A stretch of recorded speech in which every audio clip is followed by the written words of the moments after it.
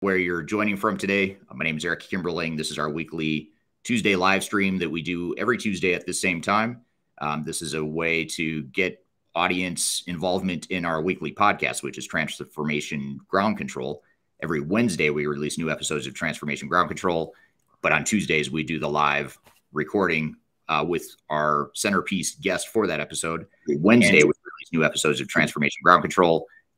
And today we're going to talk about manufacturing, Industry 4.0, and just manufacturing in general and digital transformation within manufacturing. So I'm excited for our guest, who I'm going to introduce here in just a moment. But before I do that, just real quickly, a couple logistical things for the audience purposes here. First of all, we're streaming to a bunch of platforms today, primarily LinkedIn, YouTube, Facebook, and Twitter. So if you're joining on any of those platforms, please feel free to chime in with questions as we get to our guest here today. Any question related to manufacturing, digital transformation, we're here to take whatever questions we can and make that as interactive as possible. So please feel free to drop in the chat any questions you have along the way. Secondly, if you could, as we're getting started here, just drop in the chat where you're joining from today. We typically will have a global audience for this live stream. So I'd love to hear where you're joining from today. Just let us know what city and country you're in here today, just so we have a sense of who our audience is. So today what we want to cover is Industry 4.0 and the future of manufacturing. So talking about digital transformation in the world of manufacturing, but we want to get more specific into some of the trends that manufacturers are seeing within the manufacturing space. So for that conversation, we thought it'd be great to have Walker Reynolds on the show, who is the chairman of Intellic and CEO and solution architect at 4.0 Solutions. And I'll let him describe a little bit more what those companies do. But in the meantime, Walker, thanks for being on the show. Thanks for having me, Eric. Yeah, great to have you. So I guess just to start, just tell us a little bit about yourself and your background, as well as 4.0 Solutions and Intellic, and what you do in your current roles. Yeah, so I'm my journey's a long one, but I've been in industrial automation 23 years now. I have a life's mission of helping to save and create middle-class jobs. That's literally my life's mission. Everything I do, every business I own, every venture I create, every partnership we forge is all in service of that one common mission to help save and create middle-class jobs in the United States. Initially, my goal was to do that through education. So I have an undergraduate degree in sociology. I did all my graduate work in education. But while I was putting myself through grad school, I worked in a mine. I got a job as a laborer in a mine, and I got introduced to industrial automation. I've always been a techie guy. I've always been the guy who tore apart my toys on Christmas morning. And, you know, I had a certification in 5-volt DC systems and stuff. And so I could read IEC drawings. And that's sort of where that confluence happened. The boss knew I could read IEC drawings. We had a piece of industrial equipment that hadn't operated in a long time. We had an electrician who couldn't read the drawings. They put us together so I could read the drawings and help him troubleshoot this piece of equipment that hadn't run in a year. PLC operated, remote control, you know, the whole deal.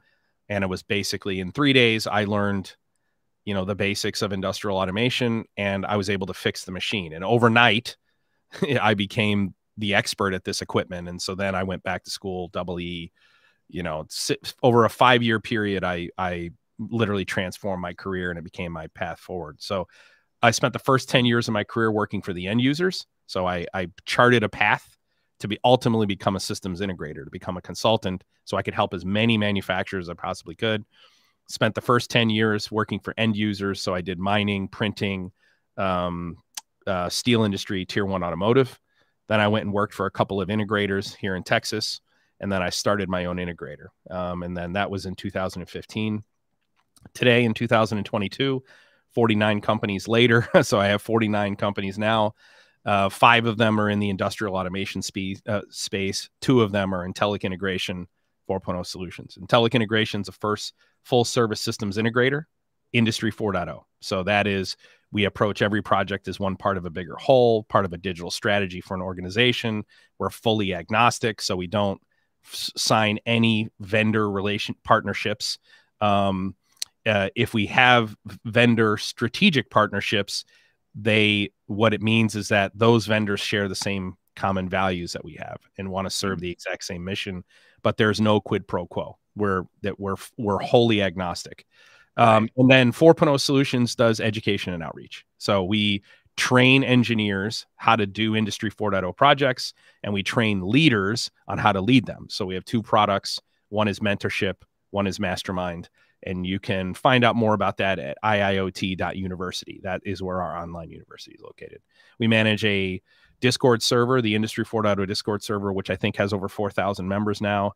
And then we have, I think, 18,000 subscribers on YouTube. We've been doing content since like 2018. And that's sort of how everybody found out who we were. But there's an architecture that we designed that's pretty famous, world famous architecture. We won a bunch of awards for it.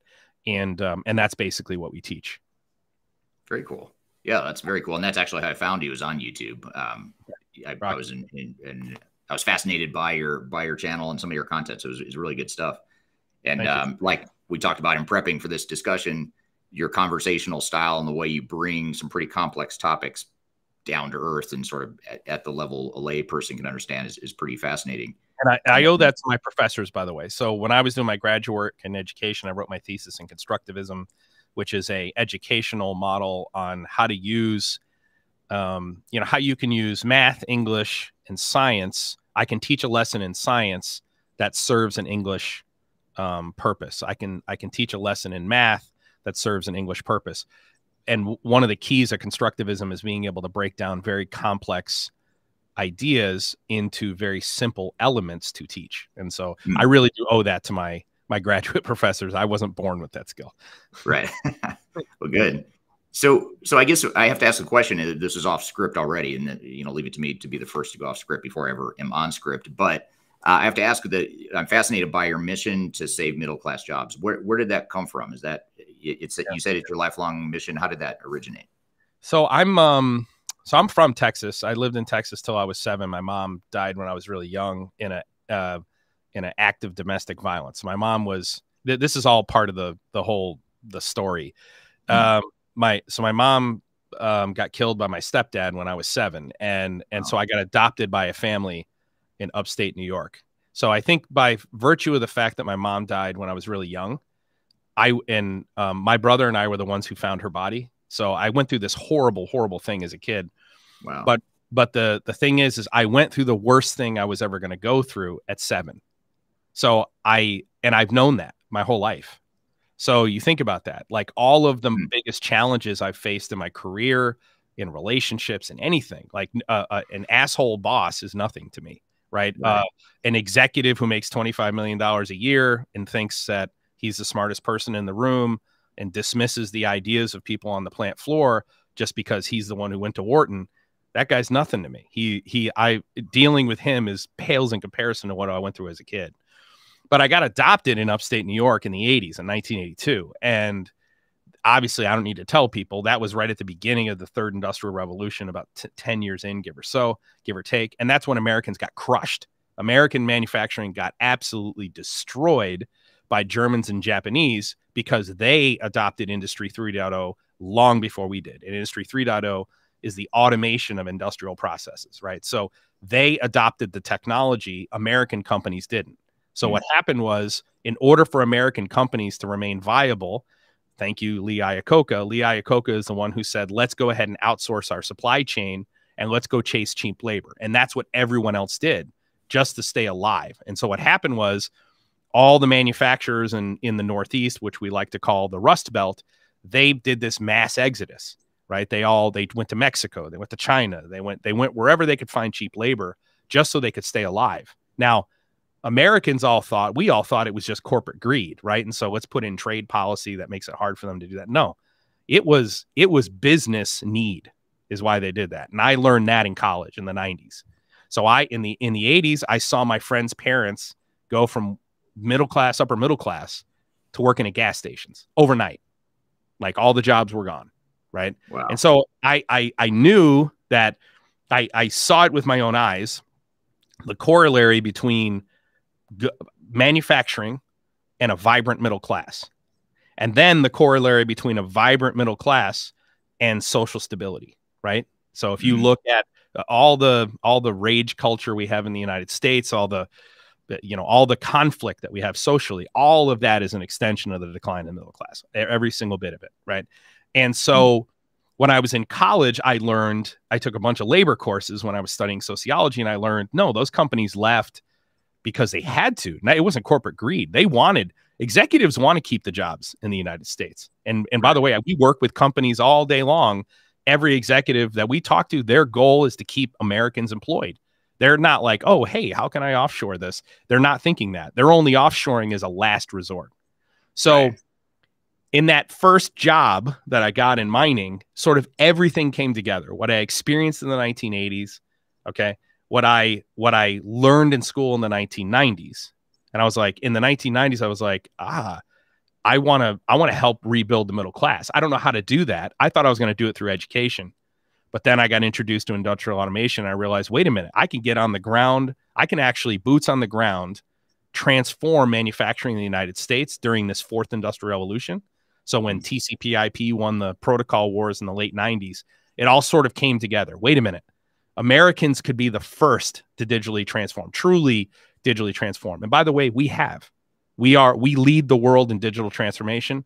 And as long as we keep our foot on the gas and we keep winning over manufacturers one at a time, what will happen is the middle class in the United States is going to grow through technology positions, the employee of the future in manufacturing, and operations analysis. That is the future of employment in the United States, full stop. And that's what our mission is.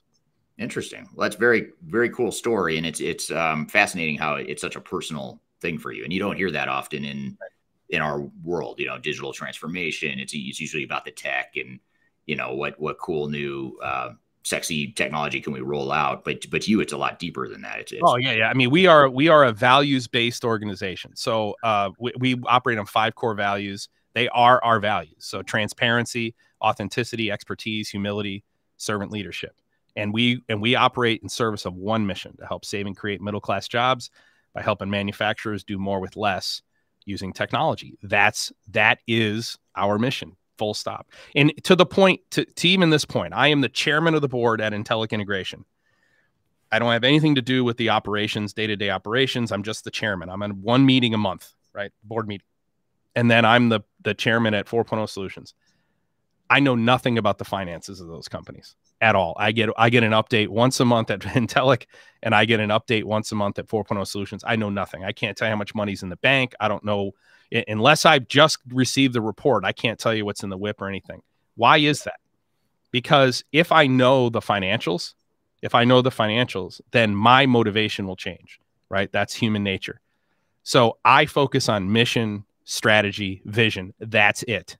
And there are other people in the organization who are tasked with keeping us in business. But we don't make money because that's our goal. We make money so we can change the world. Right. Yeah, very cool. And I think that's, as Parisa just sort of took the words out of my mouth on LinkedIn, it's inspiring, to have that sort of that bigger picture, longer term goal. We call it principled capitalism, right? This is why Elon Musk is so loved. Elon Musk is so loved because he's a principled capitalist. He's a capitalist so that he can change the world and save humanity. Right. He's not a capitalist so he can buy a 500-foot yacht, right? I mean, you can tell the difference between Bezos and Elon, right? Bezos is a pure capitalist who's ridden off into the sunset to spend his billions and build a 500-foot yacht. Elon doesn't even own a house, right? I mean, that's the difference, right? The difference is he's a principled capitalist, and I am in that camp, and our partners are in that camp.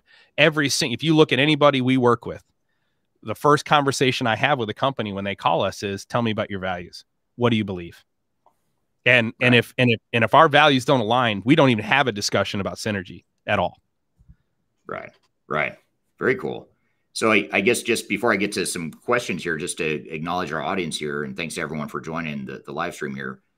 We have people from Querétaro, Denver, Colorado, Paradise, Texas, Toronto, Melbourne, Norway, Manchester, England, Bergen, Norway, Hanafoss, Norway. John on YouTube is also in Norway. A lot of people from Norway here, Atlanta, Georgia. So we've got a combination of obviously some people from the U.S. and most not from the U.S. I'll be curious to hear feedback from the audience on whether that whole middle class dynamic resonates with you in your home country as well.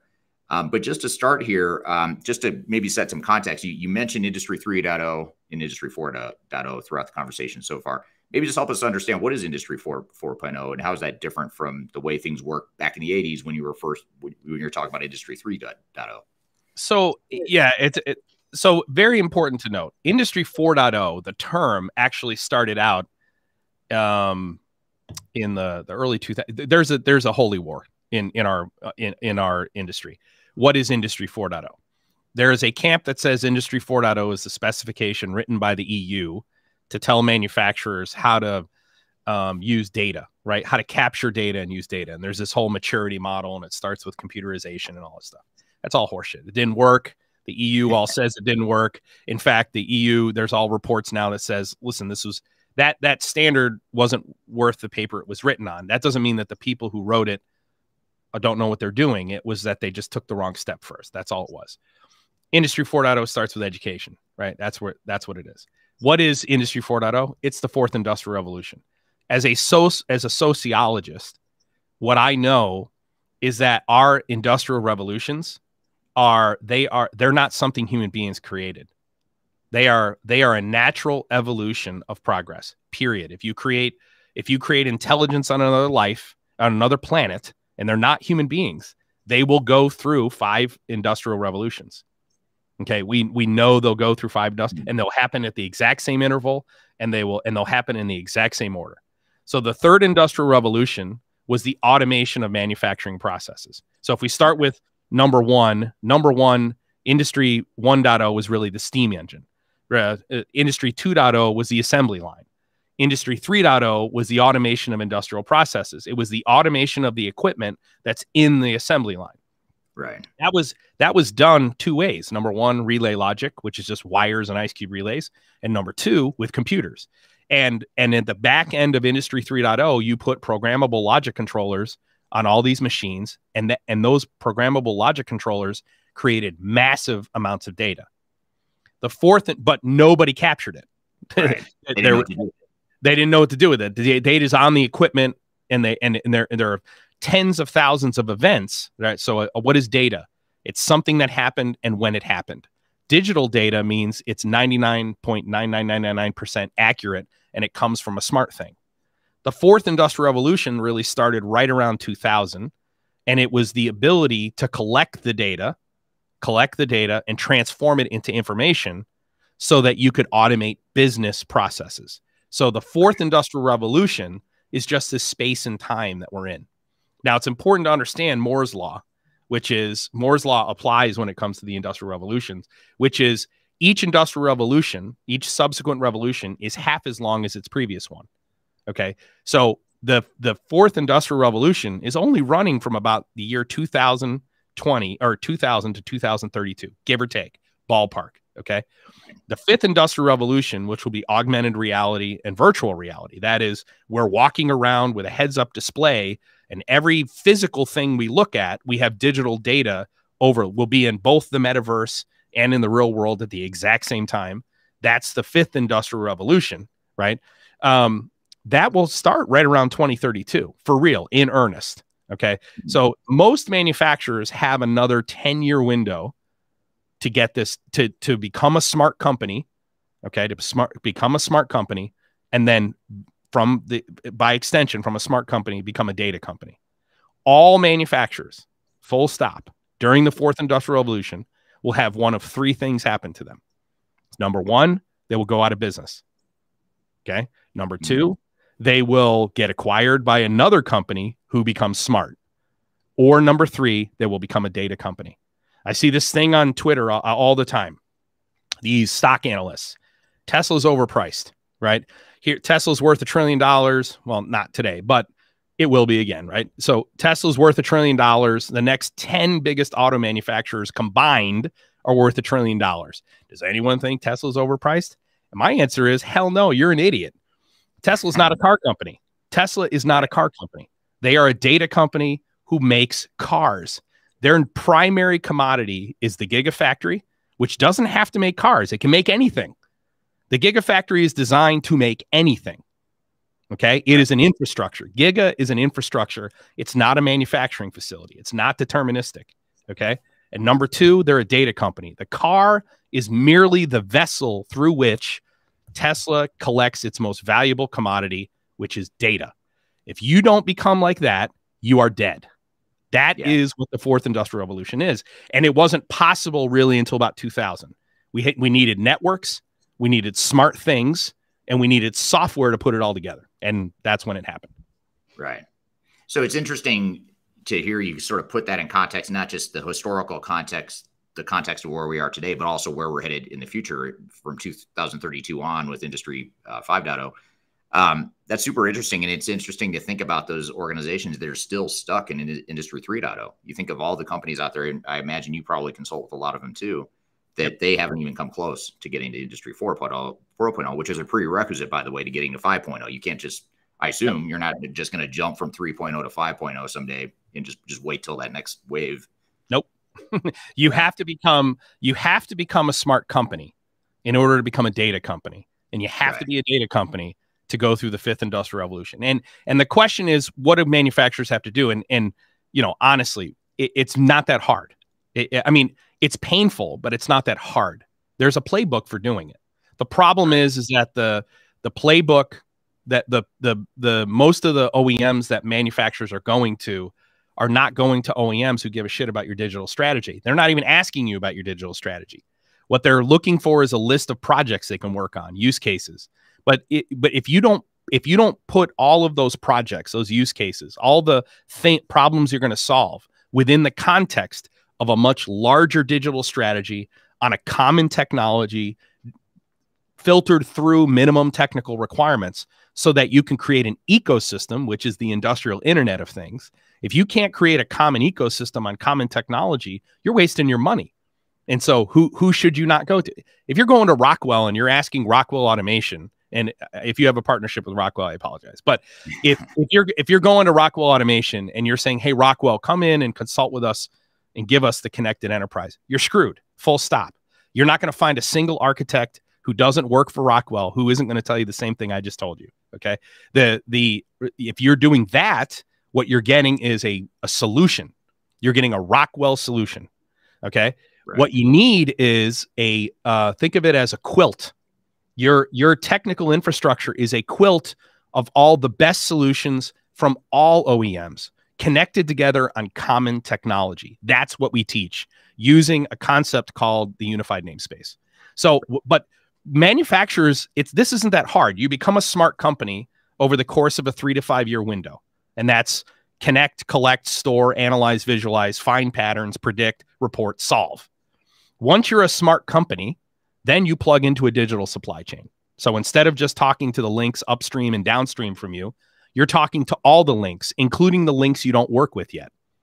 That is what smart companies do. Smart companies make products that get better after you buy them, and they plug into a digital supply chain.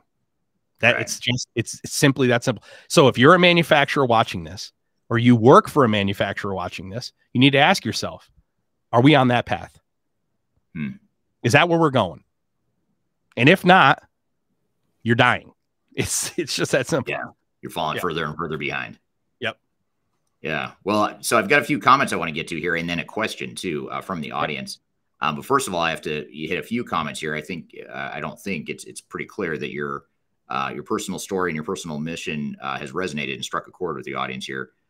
Someone from LinkedIn, it doesn't show the name, says, "I'm sorry it happened to you as a child, but totally agree. Those horrible experiences make you stronger." Parisa on LinkedIn also says that's an inspiring mission. With passion, there's nothing that can stop you, which I totally agree with. And then another comment here that extreme childhood trauma to make good in the world. Amazing. So I think that's a really cool story. And I'd like to give Zach Scriven, who's my digital media strategist, credit here. For a very long time, I didn't talk about this story. I mean, everybody in my circle knew about it, and I would talk about it, and they knew it. You know, I talked to my employees and everybody, but publicly, I didn't talk about that story. Yeah, Zach, I mean, that's hard to talk about. I mean, I imagine that's probably not the easiest thing to bring up. Zach said there's a video we shot a couple of years ago where I'm walking through a marina in upstate New York, and it's the story of Walker Reynolds. And Zach is saying, listen, you need to tell your like your life story. Like, and he wanted me to do this for months, and I kept saying, Zach, no one cares about that. It's not, it doesn't go to this. And Zach insisted over and over and over again, you're wrong. Like, you're wrong. It's a key part of how you've gotten to where you are, and you have to tell that part of it. Like, the audience needs that context. So I want to give Zach all the credit, because it was never my idea to ever even mention it. But now when that question does come up, I do tell that part of the story, and it's because Zach insisted, hey, that context is important. So Zach, thank you, brother. But and it's a reminder too that we all, being in the professional services space as you and I are, I mean, we're all human, and we want to work with humans, and flawed or not, or the imperfections that go along with that. And that's authenticity. That's authenticity. That's it's Americans crave authenticity because there is so much. I don't want to say fakeness. It's not that. There's so much production in the world, right? There's so I think fake is too hard of a word. I think we crave authenticity, and the interesting thing is the nature of work is changing, right? It used to be like when our career started, and I'm assuming, Eric, you're around my age, right? So when our career started, there were clear lines in the sand between work and home, right? Right. You were either at home or you were at work, and this is home time and this is work time. That's changing. It has changed. You are always at work and you are always at home. And so therefore, the values that you have at home need to merge into the values you have at work. So now what I encourage people to do when they're going to find an employer, it's not benefits and income, and I don't even talk about any of that stuff. What I talk about is you need to go find an employer who shares the values you have, and they don't just write it down and put it, it's a mission statement that they don't really work towards, or it's values they don't really have. You need to ask questions about real values, because you're always going to be at work, right, and you're always going to be at home. And that's the nature of what I think drives us towards authenticity. Is we want authenticity at home. We expect it at home. And because we're always at work and always at home in this new economy, we need authenticity at work as well. Yeah, I totally agree. That's really well said. Here's a comment I want to sort of springboard into a question for you, Walker. And this is from Michael on YouTube. He says, absolutely resonates with me in Mexico. As the southern neighbor of the U.S., it is good for both countries that Mexico gets rich and becomes a better customer of U.S. products and services. Yep. So I guess just to maybe back up a little bit and turn that into a question as it relates to the more global scale here. How does everything you're talking about, as far as the wanting to help the middle class and the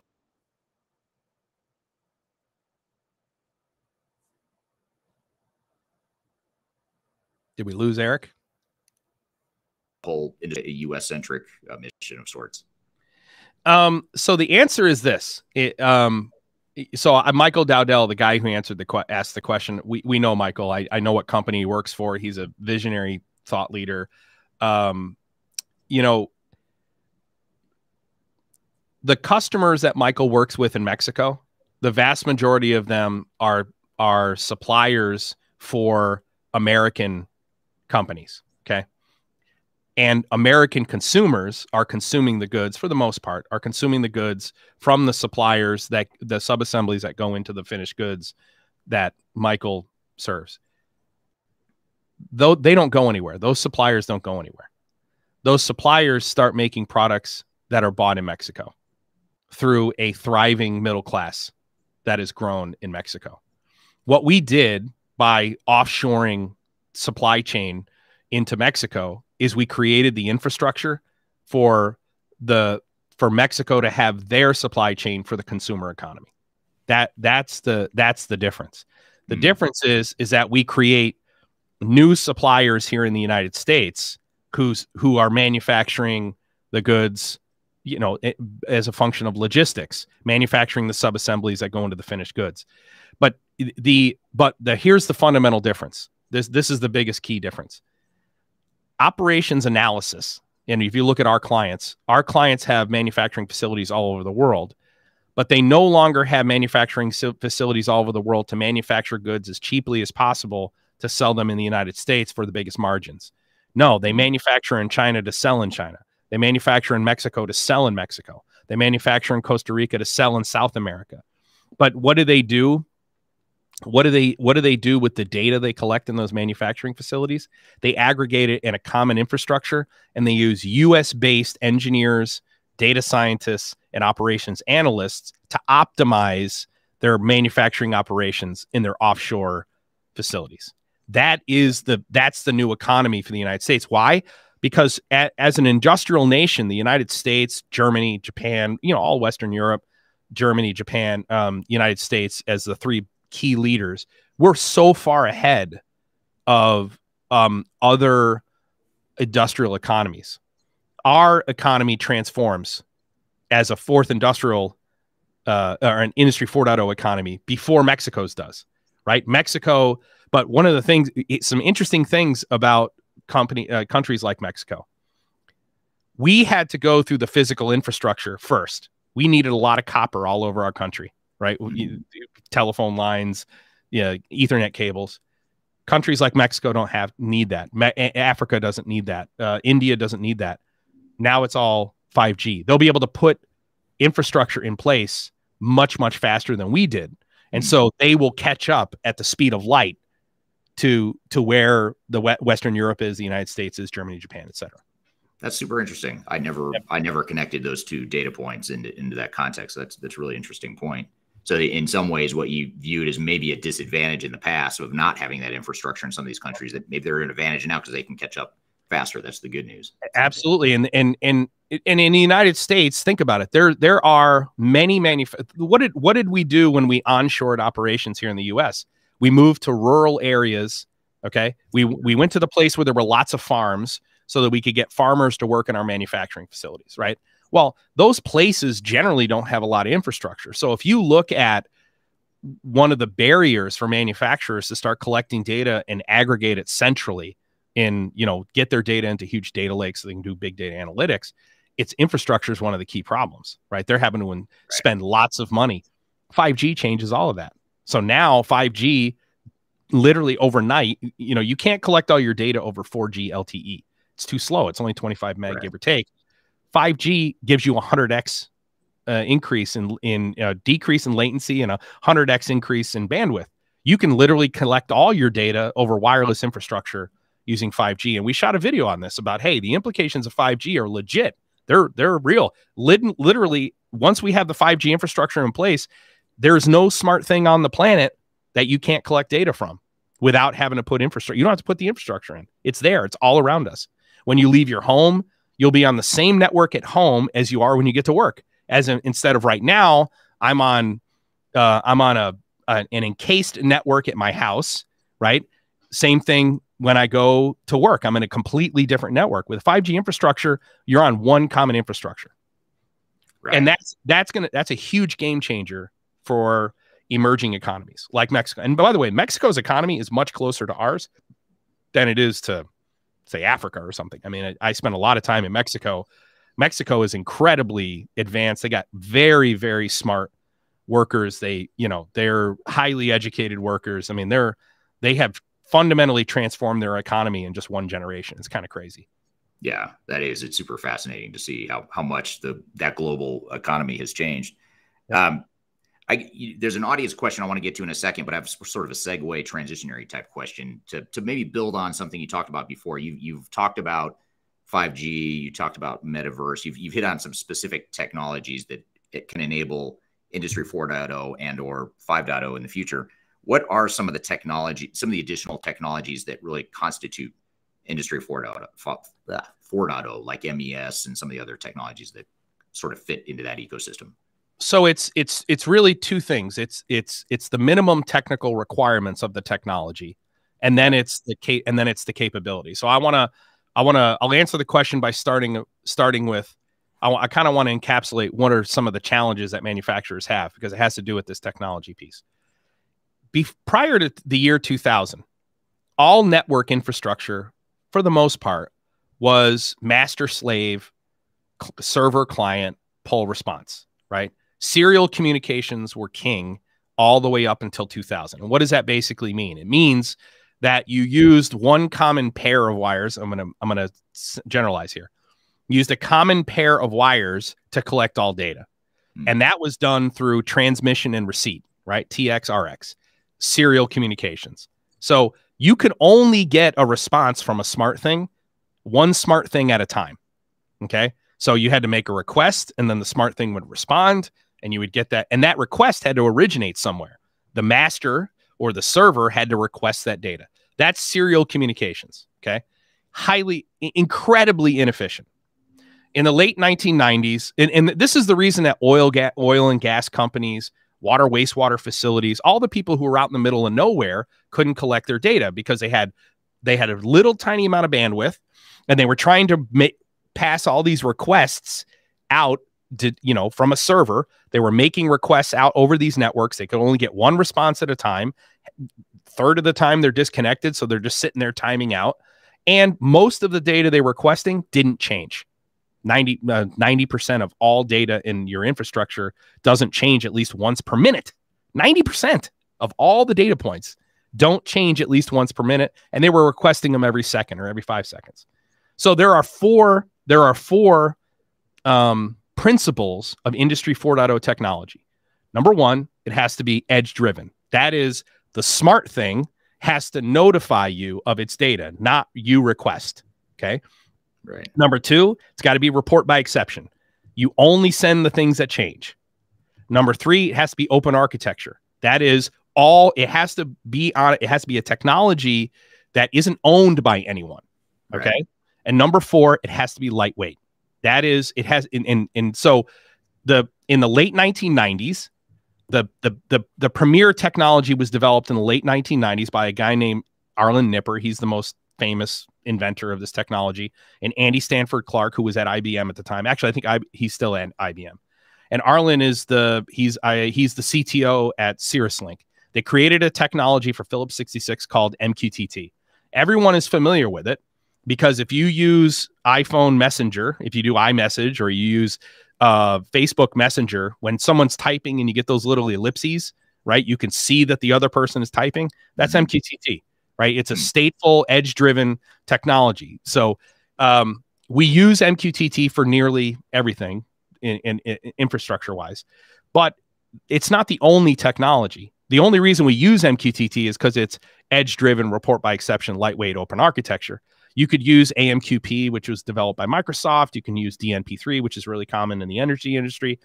You have to use a broker technology that will allow the smart thing to publish its data to you, only the stuff that changed, super lightweight, and in an infrastructure where anything else who supports that technology can consume it, right?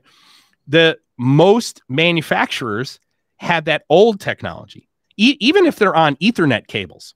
So even if they are on a local area network over Category 6 cables, they're no longer using Data Highway Plus, they're no longer using explicit serial. The underlying technology is still based on serial. It's still server client. It's still poll response. And there's a really common response I get here, which is, hey, Walker, what about subscriptions in OPC UA? What about setting up subscriptions? Well, all a subscription is a cheat. It's still instantiated by the server. The server has to subscribe, not the client setting up a subscription on behalf of the entire infrastructure, right? So in order for you to become one of these smart companies, connect, collect, store, analyze, visualize, and then find patterns, predict, report, and solve, you have to have a concise digital strategy. Okay. You have to pick the right technology so that you can scale. Okay. And you got to use the right partners, the ones who will do all the projects, do all the use cases, solve all the problems using the right technology and in service of your digital strategy. In a nutshell, that's what it is. That is the technology driven approach for Industry 4.0. Interesting. Yeah. Okay. Very cool. Well, thanks for that overview. And I think that's a good holistic view without getting too caught up in specific technologies. Imagine you're a machine builder. This is the best example. Imagine you're a machine builder. Okay. I build a piece of equipment for a manufacturer. What is the old way of integrating that piece of equipment into your business? Okay. And if you're an executive who works at a manufacturer, you should be asking your OEMs this question. What data do you have available, and how is that going to be integrated into our business? Okay. Not how is that machine just going to do its functional role, but what data is on that piece of equipment we can collect, and how is it going to integrate? Okay. So the old way of doing it is the machine builder only gave a shit about the functional specification. Functional acceptance test at the end. Does it do all the functions it's supposed to do? There's nothing on there about data. There's nothing on there about collecting that data or plugging into infrastructure. There's none of that stuff. Okay. And how do I know? Because I was an engineer who worked for the end user who spec'd out all the equipment. And I was always blown away by the fact that we never asked what data is available and how are we going to collect it. So what would happen is they put that machine on the plant floor. Then all of a sudden they realize, you know what? We need status on this machine. This machine is down too much and it's screwing up our operations. We need to collect data from it. Well, how do we do that? Now we bring in an integrator. We spend a couple $100,000. The integrator learns what data's on there, and then they figure out what technology they can collect, and then they collect it, and they put it in its own little data silo, and here you go. No, this is what OEMs in Industry 4.0 OEMs do. They give you a document that tells you, here's all the data that's on this piece of equipment. Here's how it's organized. Think of it as a tree structure. And they say, when we install it, you're going to show us where your broker is located. Give me the IP address of that broker, the username and the password. We're going to point that machine to the infrastructure. And the moment we flip the switch, the data just streams into the infrastructure. No additional cost, no additional integration time, no anything. That is Industry 4.0. It's not spending a year building a supervisory control and data acquisition system with manufacturing execution that's custom to just that machine. It's plug the machine in, point it to the infrastructure, flip the switch on, and data streams. Right. So how about this? Here's a question from YouTube that I feel like we could spend the whole interview talking just about this one question. But what are some of the pitfalls that companies go through in their journey to a smart company and how to avoid it? It's all the stuff you're talking about, the Industry 4.0. What are some of the biggest pitfalls that companies face when they're trying to get to this point? And you're absolutely right. I mean, we could spend forever going over this. All right. So I'll try to be as concise as I possibly can here. It really starts with strategy. Okay. Organizations only fail for 3 reasons. And by the way, the vast majority of manufacturers who set out to digitally transform, and what is digital transformation? It's going from an Industry 3.0 company to an Industry 4.0 company. It's not digitizing travelers. It's not, turning everything from paper into a digital interface. That's a subset. That's digitization. That's a subset of digital transformation. Digital transformation is all about becoming a smart company. Okay. That is, and what is a smart company? It's a company that learns from its data natively. Okay. That is, we optimize our processes through the collection, the storage, the analysis, and the reporting of the digital data all across our organization. Everybody wants to do predictive analytics. I want to predict failures of equipment. Well, okay, hire a data scientist and test this hypothesis. I want to be able to monitor this temperature sensor and predict the failure on this process. This value X for that value Y, right? That's easy crap. That's easy. Smart. That's easy stuff. Any idiot data scientist can do that. You could have a 1.9 GPA when you graduated from college as a data scientist, and you could do that linear regression. It doesn't matter who you hire for that one. The real value in machine learning and artificial intelligence is finding the hypotheses you should test. That is looking for patterns in data that you can't see with the naked eye, corollaries between data points you never thought were related. That's what machine learning and artificial intelligence really does for a smart company. So why do they fail? Wrong strategy, wrong technology, wrong partners. Those are the only 3 reasons. If you look at why organizations fail, it's because they try to do digital transformation the way they do everything else. Okay. So they want to do it top down. They take a person who they think is a subject matter expert. They put them in charge of everything, and they approach everything as a standalone project. They go to McKinsey, they go to Cognizant, they go to Rockwell, and they say, hey, help us digitally transform. And they come in and they spend $1 million a month analyzing the business. And what you get from them is a 100-page document. That's exactly the same 100-page document they gave to the last customer. 99% of it's the same. It's got a list of projects that they want you to pay them to do, and none of them are interrelated. So digital transformation is all about approaching every project as one part of a bigger whole on that common strategy. Okay. So what I'm building today stands on the shoulders of what I built yesterday. And what I build today is the foundation upon which what I do tomorrow will be built. Okay. That starts with education. So number one, digital transformation starts with education. And this is one of the biggest arguments I have with people all the time. You take a legacy organization and you say, go digitally transform, they have no idea what to do. They have to be taught first. Part of our strategy as an integrator was we'll do the work in the beginning at the same time while we're educating you. And within a 24-month window, you own this. You take over. Your people take over. And then you just iterate and solve your problems as a smart company. The biggest challenges, though, companies are led by the wrong people. That, at the end of the day, that's what it boils down to. You need transformative and disruptive leadership. And that leadership and that transformative and disruptive leader has to be a technical person. You and I were talking about this earlier, right before we went live. You know, I was developing yesterday. I own 49 companies. I'm a super busy guy. I work 110 hours a week, and I develop every single week. I write code every single week. Why? Because Industry 4.0 companies have to be led by technological leaders, people who understand the technology. Elon Musk, wealthiest guy on the planet, he's still in engineering meetings every day. Every single day, he is solving the actual problems. He stays close to the technology. Why? Because the CEO of the future is a technologist. It's not an accountant. It's not a finance person. It's a technologist. It's an engineer. It's a software developer. It's a data scientist. It's someone who understands how to leverage data, transform it into information, and build applications that sit on top of that information to make us better. The old legacy model, what the biggest hurdle was, the CEO knew nothing about the tech. He could barely turn on his laptop, and he would just delegate. He would delegate technological solutions to the IT department that would then operate like the Gestapo, and they would do everything top down. They wouldn't solve people's problems on the plant floor up, and we'd get nowhere. That's how you got that bifurcation of IT and OT. Why? Because operations is all about production, and IT is all about security and compliance. The organization of the future, IT, is all about data enablement. They're a service organization that works to converge operational technology with the information technology into one common ecosystem. Yeah. It's the biggest challenge.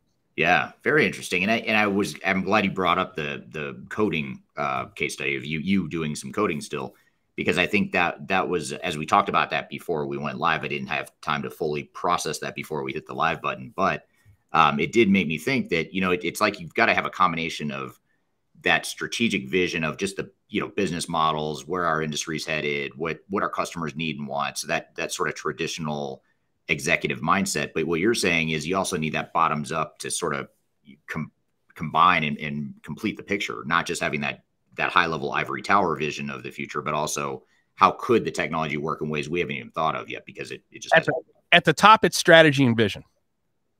At the bottom are the problems you start with. The smartest people. Let me say that, Eric, by the way, we have about 6 or so on our channel right now watching, 63. I want to make sure we pass along your contact info, that question. Right. Okay. Right, the top down is strategy and vision. The smartest people in any organization, let me say this again, and I ask this question when I meet with leaders, when I go in front of the board of directors. Question number one, literally question number one is, do you believe you are the smartest people in your organization? And I get the board of directors, I get the chief technical officer, I get the CEO, I get the CFO to admit they are not the smartest people in the organization. I make them say it. If they don't, I leave. I just walk out. You're dead. You're dead. You're absolutely dead. The smartest people in your organization are the people who do the actual work. They may not talk like you. They may not have the degrees that you have. Okay. They may not have read Good to Great. They may not have read How to Win Friends and Influence People. They may not think quickly on their feet, but they sure as fuck know more about your operation than you do. Right. They know all your problems. And what you want to do is start digital transformation by solving their problems. Why? Because if you solve their problems, you're solving the business's problems at scale by extension. The biggest mistake organizations make is they put somebody in the ivory tower in charge of owning digital transformation. And then it's their ideas. They're the gatekeeper. No. They are the enabler. They are the service organization for solving the problems on the plant floor. That's who they are. That's when I talk about those two huge steps. Step number one, that connect, collect, store, analyze, visualize, find patterns, predict, report, solve. That 3 to 5 year first big step. That's all solving plant floor problems. Step two, plugging in a digital supply chain. That's your business problem. Right. Yeah. No, that's fascinating. Now, do you ever have get along that line of the frontline people being the smartest people in the organization? On the flip side, do you ever run into situations where those people are going to resist this Industry 4.0 mentality because it could be perceived as a threat to their jobs, and actually they might have the exact opposite? They think the impact might be the exact opposite of what you're trying to accomplish, back to your mission statement of saving middle-class jobs. It seems like technology can be a threat to people at times. So how do you bridge that gap between what the end result will be and what people's perceived end result might be in the negative way? That does come up occasionally, but very rarely. You know, the biggest objection from the rank and file? Oh, we've heard this. We've heard this before. Flavor of the month. Oh, I've heard this. This is new color, different week. This is a new executive who came in, who's got a big idea, and they're not going to solve any problems. Flavor of the month is their biggest objection. But let me answer your question directly, though. For the people who do say, well, aren't I basically going to engineer myself out of a job? No, I use the Coca-Cola example. I use the example of the companies who are more advanced here. If you look at Coke, they have dark facilities, right, where they have the lights off, where they're bottling. They don't have fewer employees in those facilities. They have more. The control room is full of people analyzing data. And guess who's analyzing that data? Guess who's analyzing those processes? The people who used to work on the machines. Do you know you go to talk to any manufacturer. You go to talk to any manufacturer and you say, do you have more people than you need? Do you have less people than you need? Do you have open jobs that you can't fill? And the answer is yes. And if you ask them why they can't fill them, it's only one of two reasons. Either they can't find the right person or they don't have the capital. They don't have the funding to do it. You know what they do the moment they've engineered you out of a dangerous position, out of a position where you're just flipping boxes with your foot? They take you and they reappropriate you into that position they can't fill. That's what happens. And they start investing in that middle analysis layer of the organization, which is where all the efficiency gains are captured. And then what's the first thing that happens when you capture efficiency gains in a transformative economy? You capture market share, you grow, and you add more people. And it's a net gain. And by the way, you can just look at the data here. Go ahead and look at Industry 4.0 companies, look at their growth pattern, look at the number of people they have per dollar generated, and then look at Industry 3.0 companies. Don't take my word for it. Right.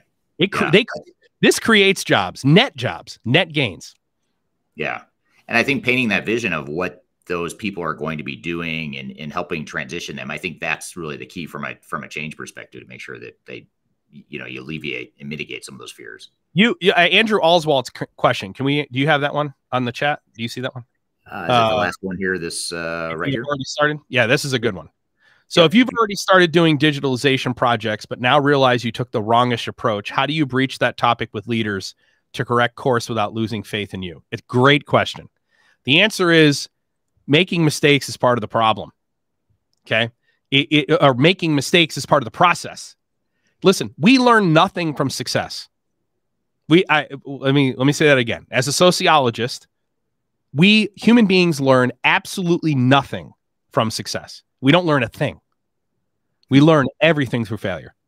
Right. You need to embrace the challenge. You need to go into every single day. You need to work for an organization that wants you to make mistakes. One of my mentors used to tell me this: if you haven't screwed up lately, you're not taking enough risk. There are business leaders who say, if you've never filed for bankruptcy, you're not taking enough risk. I disagree there, but it's the same thing in technology. If you fail, you screw up 6 times for every 1 win.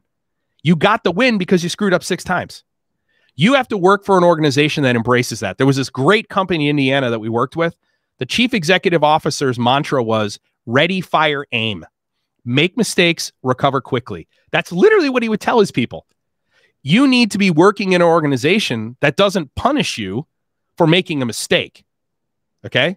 Now, if you make 60 mistakes in a row with no win, that's not a positive trend. That's a negative trend. You got to let that, you got to reappropriate, re-educate, whatever you got to do. But you need to understand that when we talk about agility and digital transformation, which we do, I haven't mentioned it here. Agility is all about adjusting to the changing winds. Digital transformation is about exponentially increasing the collective knowledge of an organization. If you were going to distill it down, that's what it is. By converting data into information and getting it into the hands of any consumer who wants it, when they want it, where they want it, in the format they need it, okay? You are going to exponentially increase the collective knowledge of an organization. And where you started in digital transformation was a function of what the organization knew at that time. What you want is a function of what you know. As you get smarter, what you want changes exponentially. You have to be working in an organization with a transformative and disruptive leader who not only understands that, but embraces it. Right. So if you tell me you work in a place where you've got to, you have to have a fear of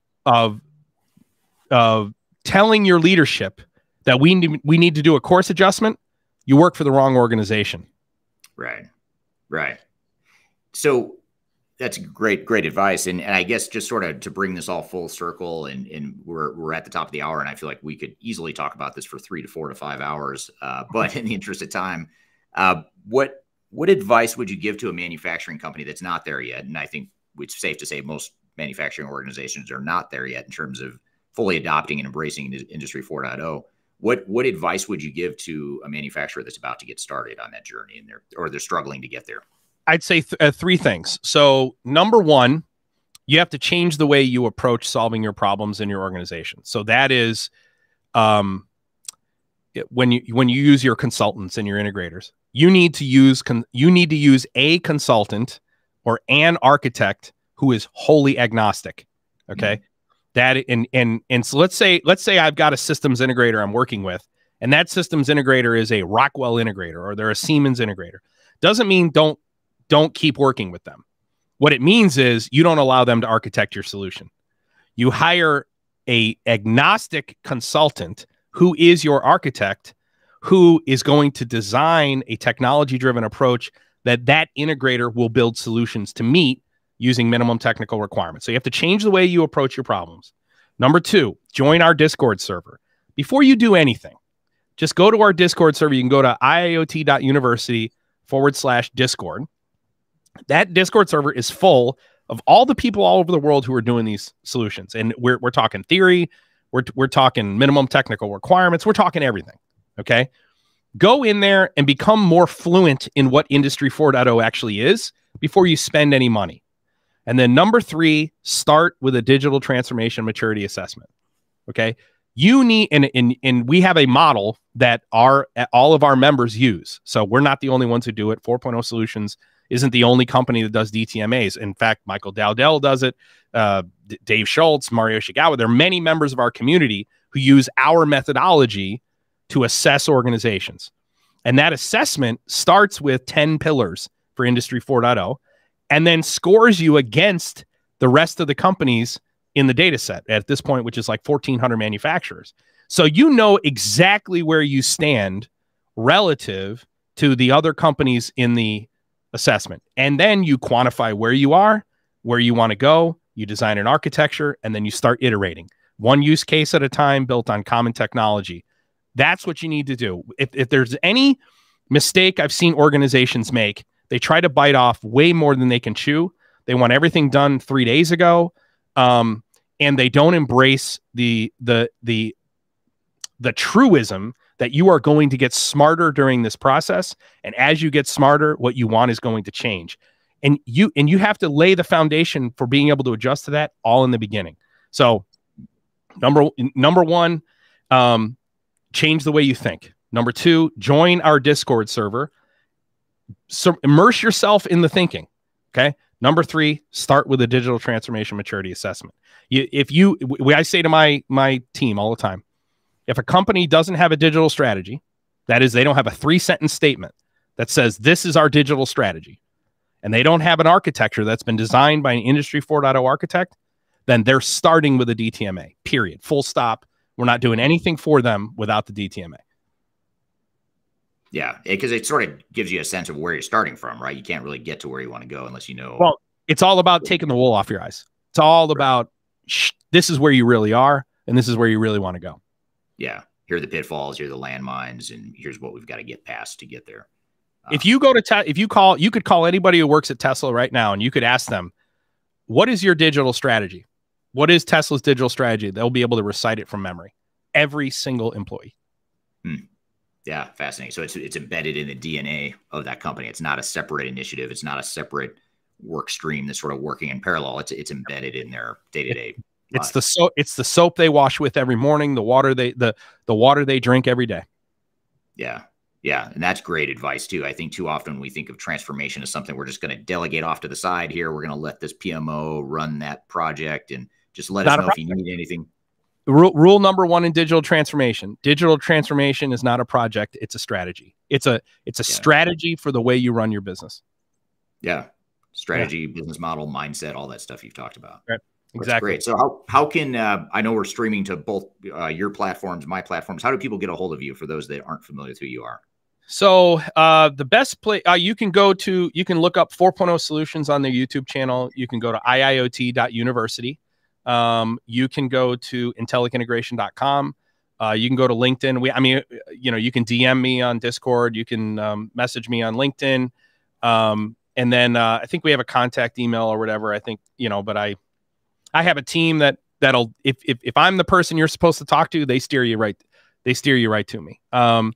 But we have a huge team, on the Intellic and 4.0 solution side. And then also we have member integrators. John McKeon's on here from John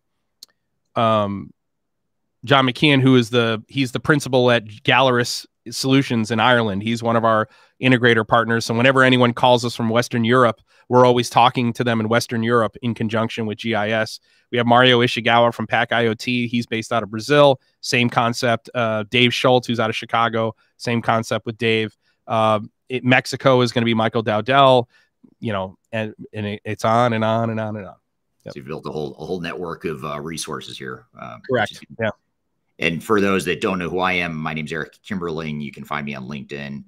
You can also go to our website, thirdstage-consulting.com. And you can also find me on all the typical social media channels. I have a YouTube channel as well. So if you just search Eric Kimberling there, as well as a TikTok and Instagram accounts too, where I just put out daily stuff related to digital transformation. So I encourage you to check that out too. So I want to thank you, Walker, for being on the show. This is a super interesting conversation. One of the most fun ones I've done, to be quite honest with you. And it flew by. I can't believe it's already been an hour, but it has been. So I definitely want to have you back on again, because I've got a whole list of questions here on my side. And I know the audience had a bunch of questions we didn't get to. So I'd love to have you on the show again at some point in the future. So, and I really appreciate you inviting me on, man. This was a lot of fun. Well, good. Glad you could do it. And I'll look forward to having you on again. And I want to thank the audience for all the great questions. A really awesome audience today. Great engagement. So really appreciate that. And again, you can find, we do this live stream every Tuesday at the same time. You can find this interview. We're going to edit it, polish it up, and make it part of our Transformation Ground Control podcast, which comes out every Wednesday. So a week from tomorrow, that new episode will come out, which will feature Walker as sort of the centerpiece interview, but we have a bunch of other content we'll add to it in the meantime. So thanks again to everyone for being here. Hope you all have a great day, and we will see you next time. See you guys.